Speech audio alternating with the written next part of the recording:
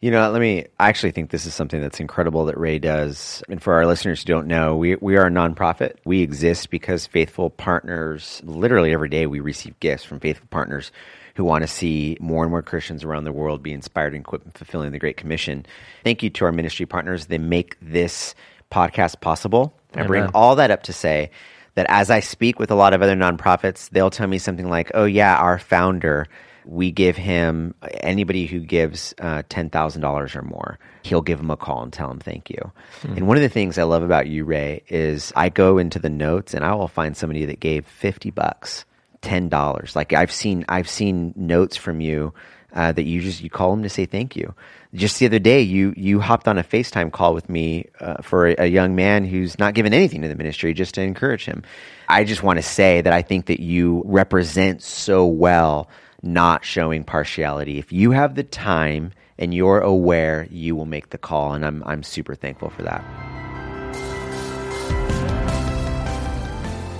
While none of you seated at this table has ever succeeded in helping me to solve any mystery I've ever brought to you, desperate times call for desperate measures, and I'm very desperate right about now. Against all hope, I'll try again. I absolutely love ramen. So, ditto. Ooh, that sounds so good right now. But here's the mystery, Oscar. Why? Please, someone tell me why I have not been able to find the simple, beautiful, glorious cup of noodle or top ramen or Maruchan flavored ramen at any ramen place I've ever been to. Please, somebody. Wait, what's your problem? You can't find good ramen? Okay, Oscar, you don't listen. I'm talking about cup of noodle, top ramen, what's happening right now? Maruchan, flavor in the ramen, in the juice. You're saying that is your standard for ramen? Oh no, here we go. This is going to launch. This is going to launch another war. I need to understand what's happening real quick. Okay. Are you using top ramen and cup of noodle as your telos for ramen? Okay, from a guy who drinks corroded rotten is that what's happening? Motor oil. Yes. The telos of ramen to you is top ramen. The telos flavor of ramen. What? Okay, you need help, bro. Mark, can you relate? Please tell me you have some semblance of human in you. Por favor. I don't like top ramen. Because it's not just a bowl of MSG. Yeah, it's with salt. Okay. You guys have problems. I love ramen. I cannot find this glorious flavor. Why do they complicate matters? There is like a world-renowned ramen shop, like 5 miles down the road. And I bet you here. It doesn't have that good flavor. Praise the Lord, it doesn't have that flavor. Okay, whatever, Oscar. You need serious help. It's like just salt and MSG. Yeah, that's I love soup. I don't like a stomach full of what is it? What are those noodles even made out of in top ramen? It's made out of noodles. Styrofoam? Yeah, probably. Wait, what are noodles made out of? Seriously. Do you guys know? Yeah, noodles. Starch? Is it? They take a starch and flour? Oh, is it kind of like a batter mix kind of? I've made noodles before, but I don't remember what I put in it. Have you seen those restaurants where you can, it's like a conveyor belt and it shoots out the different stuff to add to your ramen bowl? No. Oh, yeah. What are those called? I have no idea. I have a question for you, Mark. Yes, sir. What is the best... Wiener Schnitzel? What is the best dessert you've ever had in the city of New York, and how much did you pay for it? It was a chocolate souffle, which I was talking to my daughter yesterday about making me some chocolate souffle. I absolutely love it. So expensive, though. So we got duped into going into this fancy French restaurant. All we wanted was dessert. Did Oscar dupe you? Oscar found the place. Oscar's good at finding good restaurants. I'll give him that. He knows how to find a good restaurant. But so we went into this place, and then the bill arrives, and we found out that the chocolate souffles were $55. $65 a piece. Wait. For a dessert. Wait, what? $65 for a chocolate souffle. And it was like smaller than this cup of coffee. It was good, but it was like, what is happening? Okay, you know what? I have an admission to make. Souffle is one of those words that no matter how many times people tell me what it means, I cannot remember it for the life of me. Filleted soup. Seriously? Stop it. It's a French word, isn't it? Souffle. I get it. You're a bad person, Oscar. It's French. What, right? It's French. Oui, oui. Yeah. J'aurais été loin, on peut vivre les traits, on peut réciter. Souffler! Yes. Ow, that hurt my ears. Yeah. Welcome to our lives. Yeah, Mark, what's a souffle? It is it's like a cake that deflates. You guys have no idea either. It's like lava cake. Yeah, it's like a lava basically, cake. but fancier. Whatever. It's a But fancy- silky. But there's all kinds of souffles. It's a thing, like a... That's it there. Yeah. Oh. The picture's what worth is 1,000 that? desserts. I don't know. I just typed in souffle and that came up. That looks like an overripe pancake or something. Look like an enhanced It's a baked pimple. egg paste dish originating in the Kingdom of France in the early 18th century. Boy, it's old. I wouldn't touch it. Probably gone bad. spoiled. From the 18th It's century. like fur on top. Oscar, you like ramen. Are you a pho guy? I like pho, but I prefer ramen over Well, pho. right. I would love ramen over pho if it tasted Guys, like this is a foreign cup of language. noodle. I haven't got a clue what Pho. you're talking about. Yeah, Have you it's ever had a good bowl of ramen? Vietnamese. Vietnamese. Yeah. Okay. No. Ramen's Pho. delicious. Oh, pho's cool. pretty good, man. I like pho. Yeah, there's a place. I've near never me. had it. What's it called? Oh, we got to go, Mark. Pho? There's a place over by Pepe de Cupu. Buca de Pepos. Buca de Pepos. Buca de Pepos. Why can't you say By that the mall? slow? Yeah, by the mall. Buca de Well, you know, Pepos. right there by Lucille's. Oh, Yeah, there's a. This is super helpful to our I was listeners in like just thinking Bangladesh. that. It's like, great. If I'm ever in Bellflower, I know where to get Come a here souffle. and go eat a ramen and a pho. Is this the Living Waters podcast? No. Ray, honestly, what can we do to get you to be more daring with eating new stuff? I eat different stuff sometimes. Name anything different. I had some fries the other day. Unsalted. Ray, I No, want that to get was you all- adventurous with your taste buds. Look, I've traveled all over the world, and give me mashed potatoes with gravy on. Seriously. it's What's just- the most like obscure thing you've ever eaten, Ray? Oh, I was in Mexico with Easy and a couple other guys years ago, and we had some genuine Mexican food, and I liked it. I wanted him to Tacos. say. I wanted him to say like, "Oh, this one time I was in Mexico and they gave me a taco." tongue, It was a taco. Was it tongue taco? It was tacos de really, lengua? It was No. really nice. No, but that's his most exotic food. He had a taco. Taco. with some ketchup on it? But Ray, seriously though, live a little. Mark and I have been to Singapore. I've been a couple of times, and we've had Singaporean food. Have you been to Singapore? yes. I really hated it. Ray, would you eat escargots? No, too slow. Snails. Mark, have you guys ever had escargot? I actually have not. That's one thing Look, I've never had. why call it? I'll they have call it what it anything once. is. It's Snail. like No. sin. It's called something. It's like adultery. That's being, so true. Being called something For else. some reason, saying escargot sounds much more And appetizing. It's because they can it's- charge you more. You can't charge somebody $20 for snails. It's I'll have some ridiculous. snails, please. How fast does your Karis go? That's how it goes. I will try anything once, though. I will. Wow. What I- about that 1,000-year egg? Yeah, I'd give it a shot. Come on, The Oscar. 1,000-year egg? That's from Actually, I don't Singapore, think wasn't about it easy? that, no. Mark? I think if I was in, like, if you ordered a 1,000-year egg and wanted me to have it here Okay. on the podcast, I would not. But if I was in a country and that was the delicacy and someone served it to me because they were proud of the way their grandma made it, Yeah. I'd eat it. You're There- not a texture guy. There are I'm on all of it, guy. there are some things I know for sure you wouldn't try. I can't even mention some of the things I've heard of. And we but had you great wouldn't try. food when we went to Europe. We had 13 countries and 13 and German restaurants and Austrian and Yeah, we did have the German the restaurants, Schwartz, great. no, what do you call it? The schnitzels? Yeah. Wiener schnitzels? They were oh no. Here we go. When I was in Singapore, they've got the hawker squares, which is just street vendors. And my strategy was just to find the longest line of locals, get in it, and order whatever everyone else was having. And I can't tell you what I ate because I have no idea what it was, but it was delicious. Yeah, some things should not be eaten. I don't get the whole lingua tongue. Oh, so good. I did Okay, try whatever. It's like filet sheep mignon brains. taco. Whatever, sheep bro. brains once. I tried. Sheep brains? Did you yeah. really? Yeah. I wasn't told afterwards what it was, and it upset me. I just went and stood on the lawn.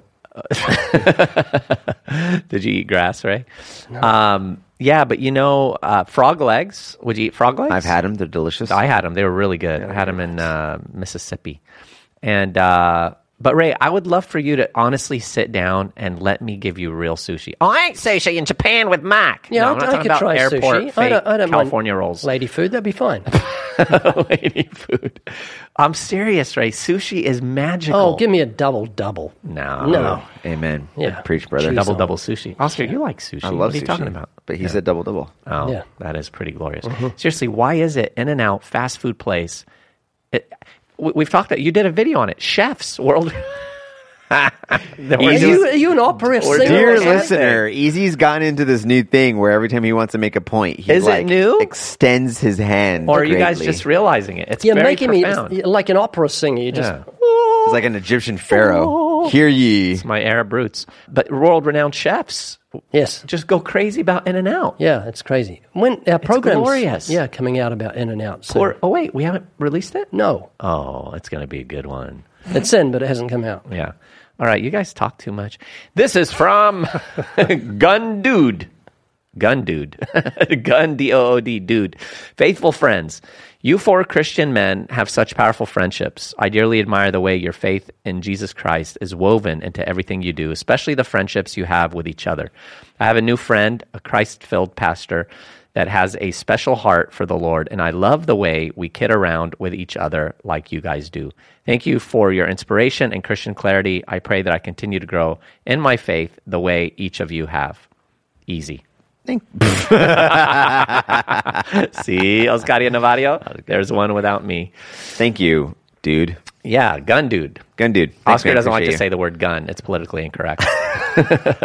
Gun dude. Thank you, brother. That means a lot to us. And hey, we do have real friendships, man. What a joy. You know, Truly. we the prodding of one another is all a part of that, you know, and you can only prod really good. I have a scripture for easy when it comes to me, and it's John 15:13. you. Which is? There's no greater love than this than one to lay down his life for his friends. I just want to remember that if I'm ever in danger. The thing is I'm my own friend, so I lay my life down for me. All right, this podcast is brought to you by Tough Questions, 5-session DVD study. It's also available on MP4 format, but in the physical form, you get answers to questions. Who made God? Why is there suffering and evil? How can a loving God send someone to hell? Isn't the Bible filled with contradictions? Why are Christian anti-science? And much more. I mean, in the physical form in the DVDs. In the 5 sessions, approximately 25 minutes each on 3 DVDs. And you get all kinds of great things in there. You get a study guide as well, 400 gospel tracts that deal with tough questions, promotional videos, printable bulletins, all that good stuff. It's a good one, guys. Remember, we filmed it at that coffee shop. Oh, here we go again. Coffee shop. Oh, coffee shop. I have a question for Ray. Was Oscar not with us when we were in that coffee No, shop? we don't take Oscar to coffee shops. Yeah. I have a Did you question just for you. cross yourself? Because it sounds like you said I was dead. Am I even doing that the right way? What do you call an underwater dog? An underwater dog. A subwoofer. Oscar, I hate that I laugh at your jokes, but I do, even though they're not yours. And don't forget, friends, the Living Waters mug and the Evidence Study Bible, all at livingwaters.com. All right, guys, you ready to jump into this one? Sin were partiality. ready 12 minutes ago. We have the title? How to Avoid the Sin of Partiality. This is a Are you big one, guys partial people? unfortunately. I part down the side. Partial. My brother parts right down the middle. Does he? No. Yep. Did you guys ever do that, by the way, as kids? Part down the middle? No, I couldn't. Calyx. Ooh, calyx. Where's that come from? Hey, it's from New Zealand, easy. Cow licks, because cows would lick you on the head. And then your hair wouldn't Everyone move. has a natural part, though, don't they? I don't know, do we? Does Eddie? I don't see a part. Please. I actually called Eddie to apologize. Savage. I called Eddie to apologize the other day because we mentioned his lack of hair, and he didn't answer, so I didn't apologize. But Wait, leave him which alone. Eddie are He you was getting a referring to? haircut. I'm not referring to...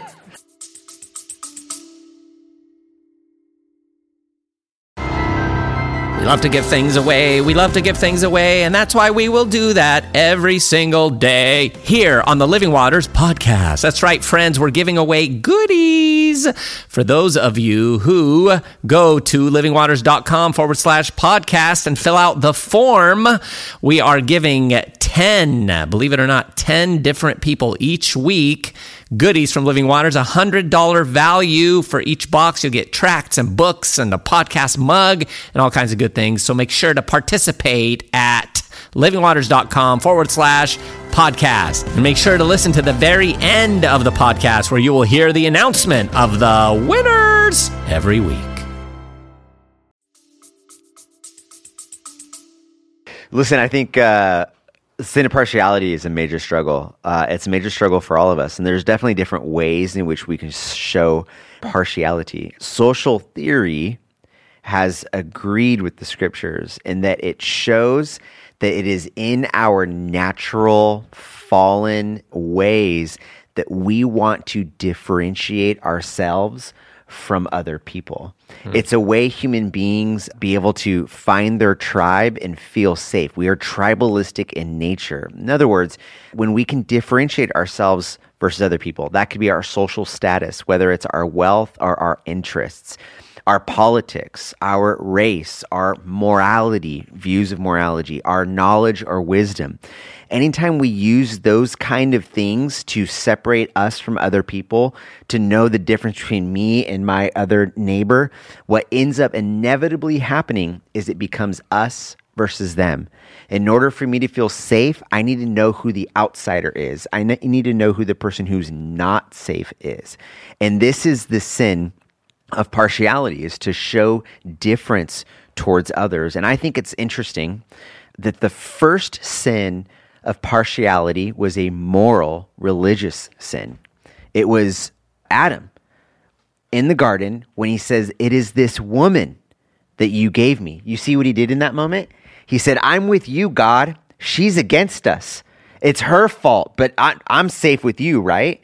And I think that we show this same partiality all the time. And I read this book years ago, and it was this woman talking about her marriage, and she said, every time we draw the line between us and others, Jesus is always on the other side of it. Wow. That's interesting, Oscar. I've never thought of it from that perspective. You know, the partiality of Adam with his wife, and God, I'm on your side. It's her. There could have been another aspect to that, depending on where you put the emphasis. It's the woman that you gave me. Wow. Yeah. Because people tend to blame God when things go wrong. Yeah. Definitely. So, there. You were going to say something. No, that's it. That's all I was going to it? say. I'm done. I'm going home. Well, see you later, Ray. I'm thinking about Cerritos right now. It's not Cerritos. It's Cerritos. Cerritos. You never live that down. Oscar, by the way, I like your sweater. Thank you. Yeah. It'll be raised in a few years. Does it come in any other size than extra small? And do they make I'm them? just extra big. Yeah. Do they make them for men? Yeah. No, they don't. Yeah. So, guys, partiality is, along with what we talked about last time, bitterness. It's a real destructive sin, and I think that it's one of those sins that is kind of a default sin. I think we all default toward partiality, as Oscar alluded to, in our sinful nature. Can you define it, just in case we haven't got a definition? Yeah. Does it fall into the same category as favoritism? Yes. Yes. Yeah, I think they would be synonymous.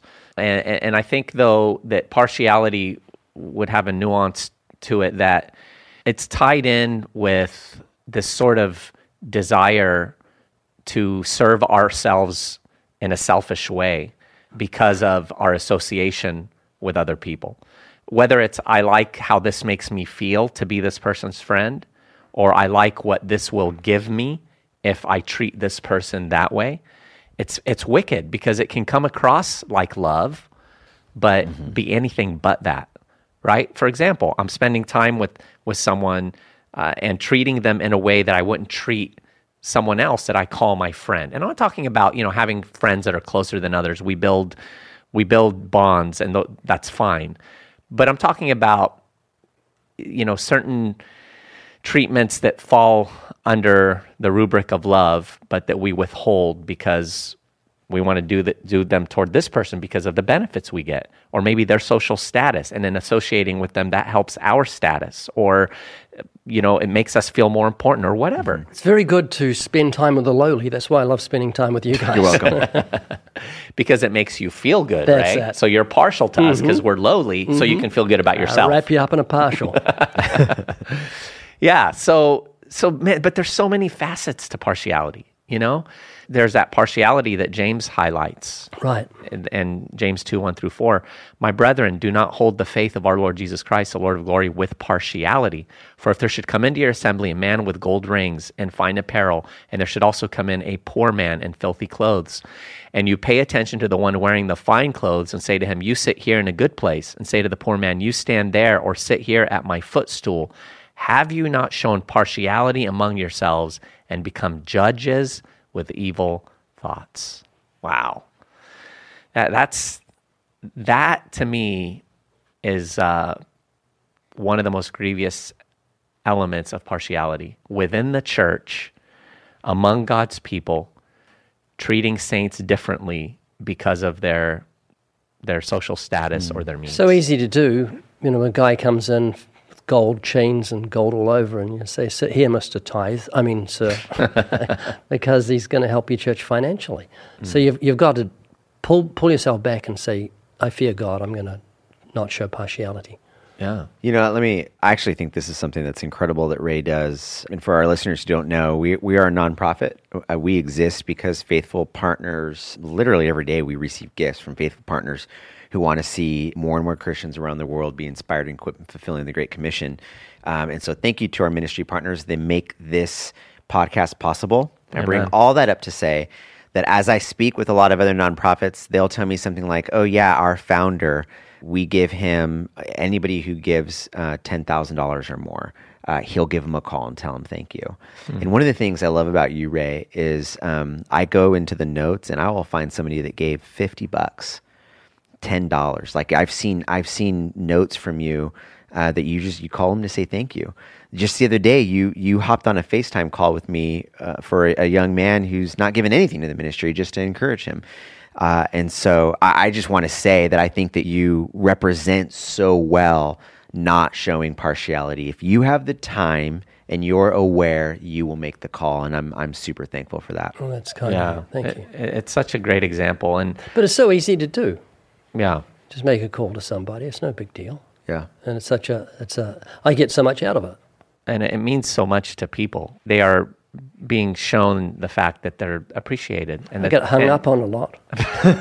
Do you? Oh, well, they don't know. They think it's a recording or something. Seriously? Yeah, because it's a private number, and I have to say, hi, is that Eric?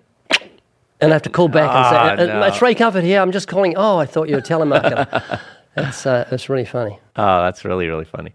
Yeah. So Mark, I've talked to pastors before that have had the dilemma of someone wanting to give them a gift, or to bless them with a car or whatever.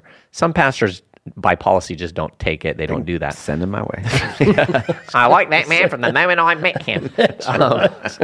But Mark, there are some that, maybe even someone's going to give to the church or whatever. But I heard one pastor say that he makes it clear to them, you understand that I'm not going to treat you any differently. In other words, if there's sin in your life, if we have to excommunicate you, I'm going to do it. That's important, right? I mean, that pastors, leaders are impartial. And I've heard one of the best ways to do that is for the pastor to never deal with the giving. Yeah, and I love that. Most pastors that I've met in churches that they oversee, that they have no idea who gives. Right. No clue whatsoever on who gives. Now, when you have other deacons or elders, perhaps, I don't know what the structures, the ecclesiology of the way the church is run, but it is a very good idea to, as quickly as you possibly can, to raise up deacons who can serve at the table. So the pastors and the elders, the bishops, the overseers, they can give themselves over to the study and the proclamation, the preaching of God's word. Study, prepare, preach, right? That's the idea. Let me take care of the sheep. You take care of the running of the building. Let me love on the sheep, to the best of my ability without showing the partiality. And you let us know what we have inside the finances so that we can make these decisions together when possible. I was thinking about the Mount of Transfiguration when there was a move of God, when God appeared, or the bright light, and for the disciples, Peter suggested they start a building program, which is what tends to happen. That's right. It tends to happen when there's a move of God, and I've seen it happen. Back in New Zealand, the church had a great move, and someone says, let's have a bigger building. So they decided to, and that destroyed everything. They went into millions of dollars of debt, so the pastor's got to be careful he doesn't upset the tithers, because his whole future is, you know what the word mortgage means? It means death grip. Yeah. Mort, death, cage, grip. I think, with. Yeah. I was going to say, I think partiality creeps its way into all of our lives. For pastors and people in ministry, you can show partiality towards people who give, which is a terrible thing, as you pointed out. But there's other ways. We show partiality, as I mentioned before, social status, or even politics. I've noticed lately that, like, there's an influx. It's so interesting to me because there's like an influx of people starting to go to church, and a lot of these individuals, what they're really looking for is for a church to spiritualize their political disposition. So when these non-believers come to church, because they agree with the politics of the pastor's like, man, that guy's a faithful brother. But there's actually no salvific work there, right? But immediately they're elevated in status. Because they have money, they're immediately put on some board. Like, I've seen it happen over and over and over again. There's partialities shown because of the money and the way someone votes, rather than thinking to themselves, wait a minute, is this person a Christian? Should we pursue them? Or are we just going to assume because they're voting the right way and giving the right amount, they're one of us? Yeah. You know, partiality can be demonstrated too in other ways that we don't think about, like with the lost. You know, we can be partial in wanting to share the gospel with someone who looks more down and out than another person, or someone who looks less intimidating than another person. That's a form of partiality. 100%. They're both lost. They're both in danger of God's judgment. I battle that every day. Really? Yeah, when I go to local college, I look at a student and think, that guy's not sharp. He looks really dull. It's going to be the most pathetic interview I've ever had. Go up and say, how you doing? Do you think it's an afterlife? And he's sharp, and it's really good. And I think, man, I hate the way I sum up people with my eyes rather than look in their heart, which we can't do. But Ray, you are so partial to people with funky hair. Oh, yeah, well, that's different. That's true. That's totally different. I remember one time we were in Hollywood. We had an academy and we were eating, and next thing I know, Ray disappears. And I'm like, and my brain already concluded what it was. I look and I see this big, huge head of hair walking by the window, and Ray, hey, I'm doing an interview with you right now. What's funny is whenever I'm out and about and I see somebody with some wild hair, that's the first thing that comes. I'm like, Ray would love to interview that guy. Yeah. Mohawks, big afros. Absolutely. I mean, you know, giant Purple hair. Yeah, all big in my eyes. Dreadlocks. Yeah. I mean, Ray's on it. Yeah. And So you're partial. You don't interview bald people. I do. Yeah. But you know, I do hate partiality. I know it's a sin. Are you partial to partiality? I am, in fact. So you got a problem with hatred? Mucho hatrido. But you know, it's a wicked sin, man. Yeah. And I want to overcome it. I mean, real quick, Mark, I was going to say, I almost feel like I wish sometimes I could go around in life functioning in certain aspects blindfolded. Like if a preacher preached blindfolded, right? Doesn't know who's in the congregation. No one can accuse him of, you were preaching at me and this or that. Or, you know, I mean, you think of these pastors sometimes that get like really famous politicians or celebrities in their congregation. Are they going to compromise the message? I had a friend that did that. That compromised? Richard Gunther. No, he put a paper bag over his head and preached to a crowd. Stop. No, I'm not kidding. Why? Just to illustrate the blindness of sinners. They can't see what's going on. That's and good. it was. Did he ever take it off? Yes, he did. Funny guy. Yeah. You know, we continually try to make it our aim to preach our heart out, whether or not there's 10,000 people in attendance or 10 people in attendance. Mark, you do that, don't you? I think we all do that, right? We just pour our hearts out regardless of the attendance. I mean, Jesus could have filled up the stadia of the world with thousands and thousands of people, but he chose rather to pour into 12 people knowing that one of them was going to betray him. It's interesting to note, we have to bring a distinction here, that when we start talking about partiality, we don't want to fall into an area where we're showing partiality towards our kids, but we also, at the same time, we want to demonstrate that there's a folly of fairness in this world because this world is not fair. So say if I go on a road trip and I have, for example, let's say I have 2 kids, I don't need to bring back 2 gifts because I have 2 kids. I could bring back 2 gifts for the same child. And I could have it as a lesson for my kids. Because what happens is when we raise our kids up to think that life is fair, when they grow up, they become socialistic in their behavior towards society. And I say, well, my neighbor has 4 cars. I don't have any cars.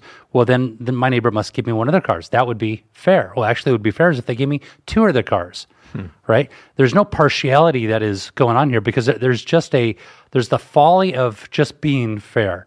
So there's a fine line in just studying your kids, studying the environment, your situation that you're in, and not showing partiality, but there's just lessons to be learned. See, that's why we're a very capitalistic family, and we're super into social Darwinism. So we make one meal for dinner, and then it's survival of the fittest, man. Whoever gets it Whoever gets it first, yeah. Yeah, Mark, that's really interesting. And I'm thinking through that, because we have talked to our kids about that. Like, you may get a relative that may help out with a car, let's say, for a kid or whatever. There's this immediate mindset of obligation. Well, of course they're going to help me. Absolutely not. That was grace and kindness that they did that. You never expect. We talk about that about birthdays. Oh, well, so-and-so is going to get me this because they got so-and-so that. It's like, we have to be careful of that, But I do want to tease that out in my mind and think, though, that is sensitive, right, with our kids, though, because I could see it being done to teach a lesson.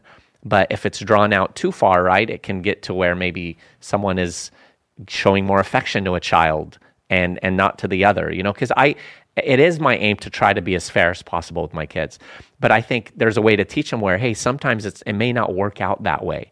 Life doesn't always work out that way. I'm not intentionally being partial.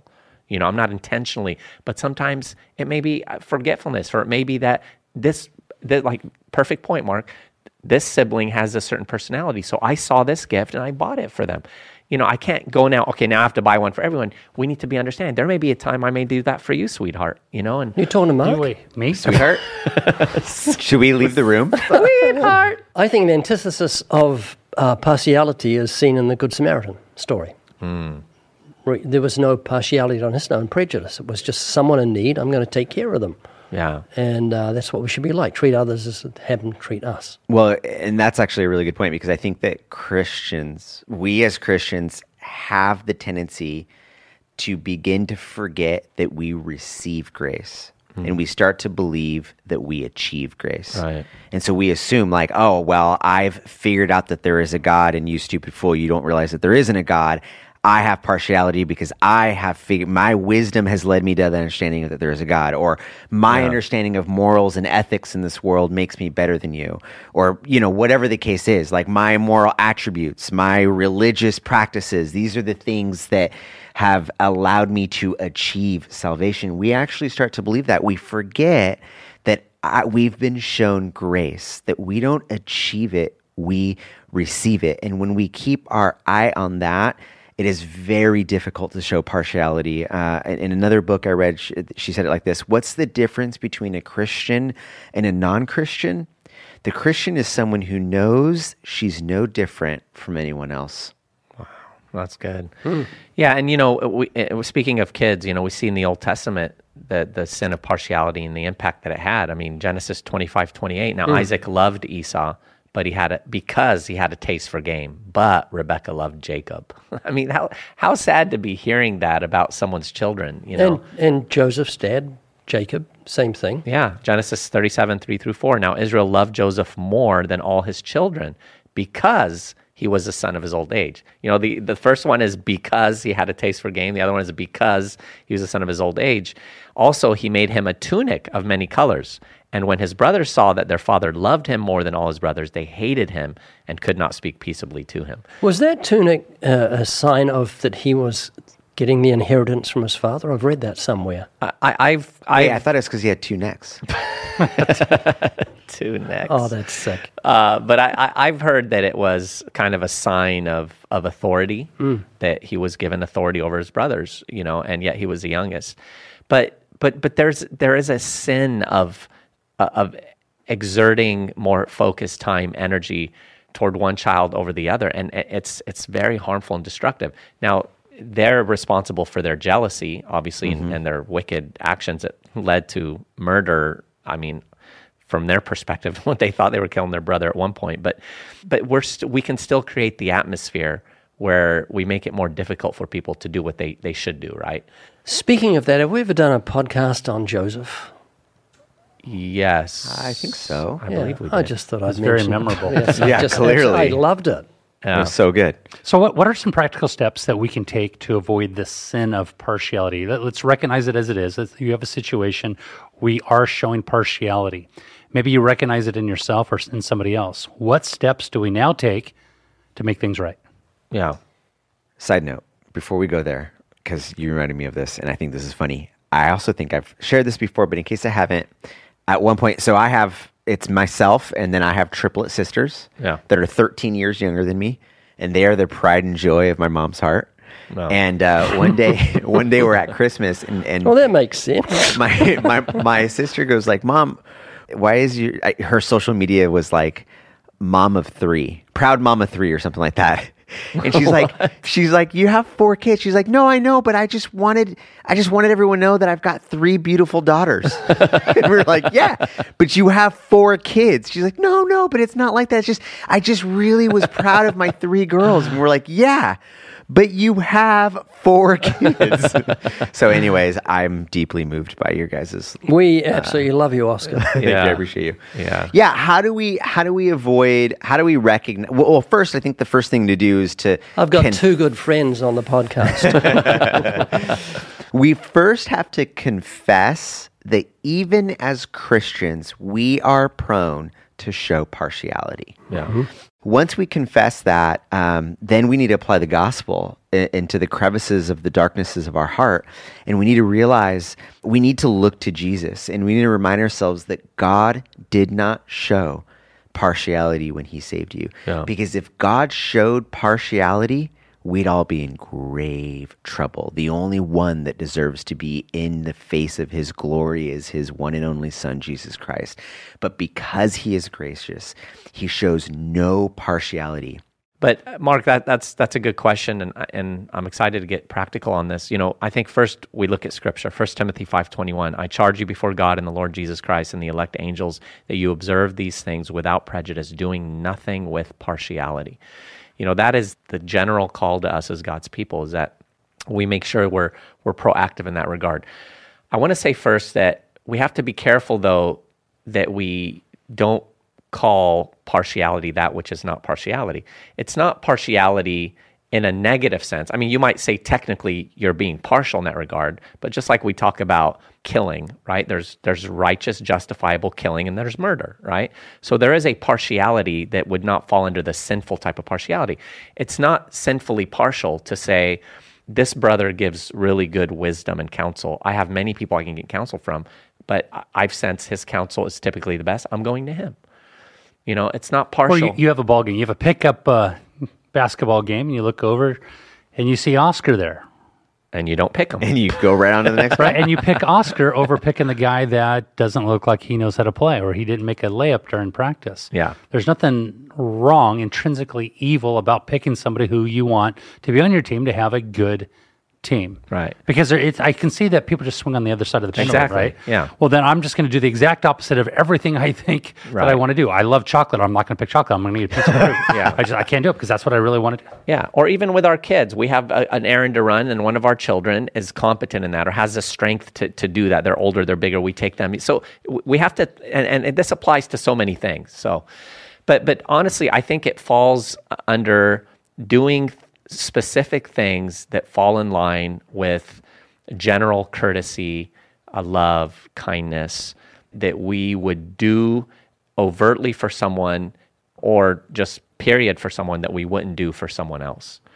And I think that can take on so many other forms. And I think it could happen with, you know, again, courtesy. For example, someone wants to share something with you that they're going through, you're in a public place, and, you know, this person just doesn't seem very focused or maybe intelligent, or maybe they have a disability.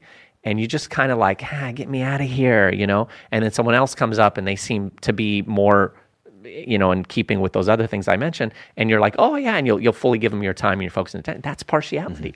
This is a human being, they want to talk to you, and now because you don't like it, the way they make you feel, or you don't sense they're worth of your time, that is an example of partiality. Or someone walks into your church and they don't look like you, dress like you, talk like you, and your immediate assumption is they're not as close to God as you. Yeah. Right? And so you disregard them as an outsider. Yeah. But you simply don't know what the Lord is doing in that person's life. Yeah, Ray, when we read the passage in James, he talked about judging, like with partiality, you're being judgmental in a sense. It carries with it that aspect of coming to conclusions at times about people. Yeah, I remember, and I'll never forget this. I better remember it right now. I was gonna never say. say that. Huntington Beach once, I went up to interview a guy. He's obviously a non-Christian because he had tattoos all over his face, all over his arms, and everywhere, and he had bones through his Pastor nose. Smith? No. He had bones through his ears, bone through his nose, his lips were pierced, and he loved the Lord. Do you remember that? Yes, I do. And it blew me away. I questioned him. You reading your Bible every day? Yeah. Are you... oh, dear. Where do we go from here? Where do we go? Because you're right, your mind is telling you, no, this can't be. But, man, that's evil. Yeah. And so but it's hard to fight against that because we have these prejudices that are lodged in our minds. And so we're just coming to these conclusions, and we just have to fight against that. I mean, Mark, what do you do in times when you feel that bias rising in your heart and you're prone to be partial? How do you fight it? Well, I think being slow to speak, just good. quick to listen. Yeah. When somebody comes to me, I typically will offer up a prayer, Lord, just simply place your spirit between us. If there's something you want to say to me, something you want to say to them, I'm open. I'm open to rebuke, correction, whatever you want to do. It's being humble, in the midst of that, treating them better than yourself, that you don't deserve to be in a conversation with them. I often think of the mortality of people, and what if this is the last conversation that they'll actually have with someone. And I kind of had somewhat of a situation like that with an individual when I was done speaking at a church.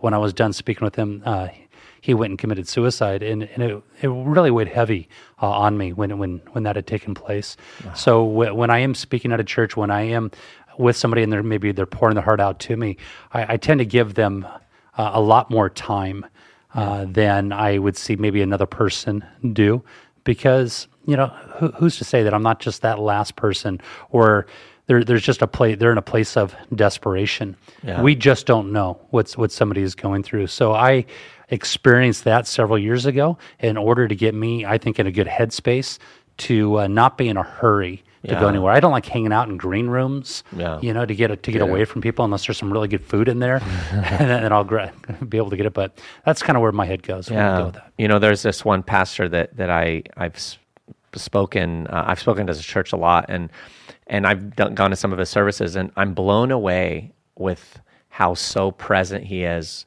with every person that comes up to him after the service. And a lot of times there's a line of people. And sometimes he's going 10 minutes, and he's not like, looking around, looking at his watch. I mean, he is fully there. So and I've told him this. I said, this blows me away. You're present with your people, and that's impartiality, So, Ray, what about with you? I mean, in terms of... What's wrong with you, Ray? Yeah. In terms of... What are you going to ask me? Yeah. You make me nervous. No, but in terms of that temptation, sometimes to be partial that we all face, how do you fight it? The love of Christ, fear of God, know that God's watching, and so don't follow your own thoughts. Just say, what would Jesus do? And Jesus was never had partiality. He spoke with everyone, lepers. Weppers and lepers. Weppers and lepers. Yeah. Oscar, would you say that what Christ taught the disciples in terms of being the last and the least and the servant of all carries with it that effect of veering away from partiality in terms of, like, I'm called to be a foot washer. I'm called to be the last and the least. If I'm the last and the least, then everyone is above me, and I'm in essence their servant. So I treat everyone with that love and kindness and care and dignity. Yeah, I think that's such an important aspect to remember. And that's just the thing too, is because how do you show partiality towards someone when you don't think you're better than them? When you view yourself as below them rather than above them, you cannot show partiality towards people, because then you become a servant to all.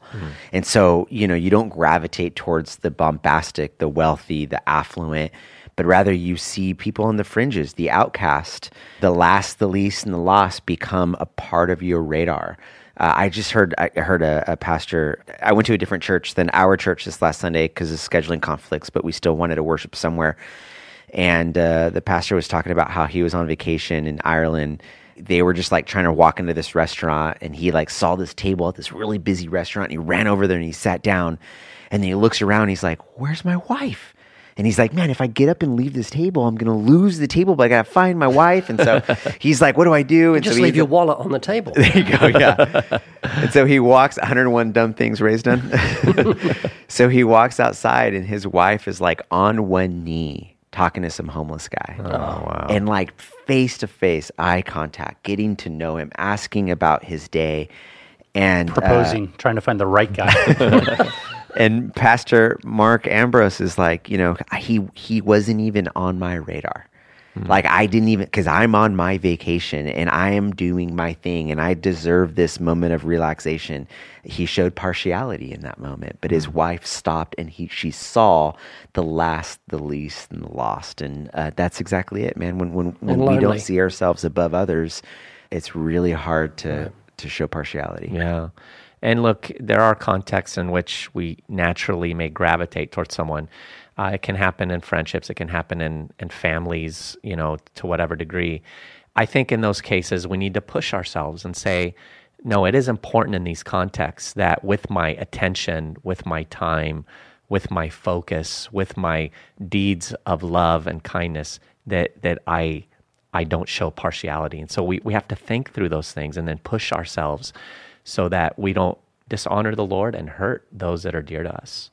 Amen. This principle goes back to the Old Testament. It's foundational. Leviticus 19:15. You shall do no injustice in judgment. You shall not be partial to the poor, nor honor the person of the mighty.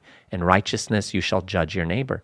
Deuteronomy 1:17. You shall not show partiality in judgment. You shall hear the small as well as the great. You shall not be afraid in any man's presence, for the judgment is God's. The case that is too hard for you, bring to me and I will hear it. I mean, I love that, right? Don't be afraid of the person, or just in everything, don't show partiality.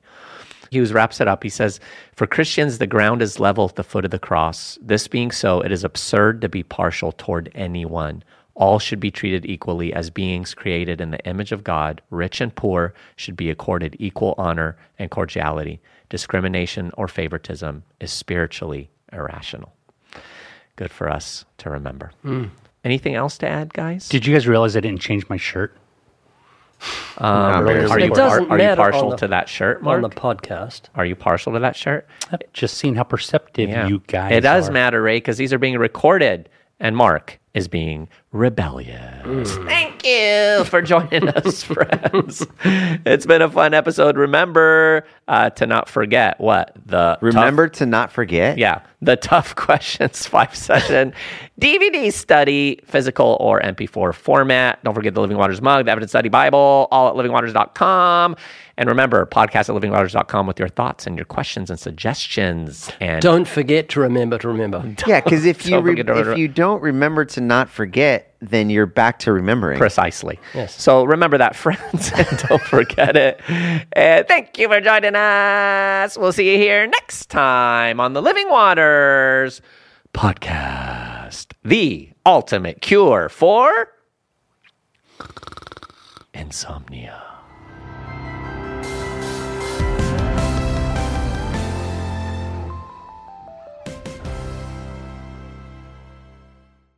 Winners, winners, winners. That's you, friends. Those of you who I'm about to announce are the winners of this week's podcast giveaway on the Living Waters podcast. We've got Carlos from Lamont, California, Daniel from Jamestown, North Carolina, Ed Washburn from Tennessee, David Norwood from North Carolina, Doug Campobello from South Carolina, Allie from Falls Church, Virginia, Adrian from Hattiesburg, Mississippi, Joshua from Excelsior Springs, Missouri, Eva from Bow Island, Canada, and Penelope from Bardwell Park, Australia. Shout out to the Aussies and the Canadians out there. Friends, you can get this too. Those of you who are listening, just share the word and sign up for the Living Waters podcast.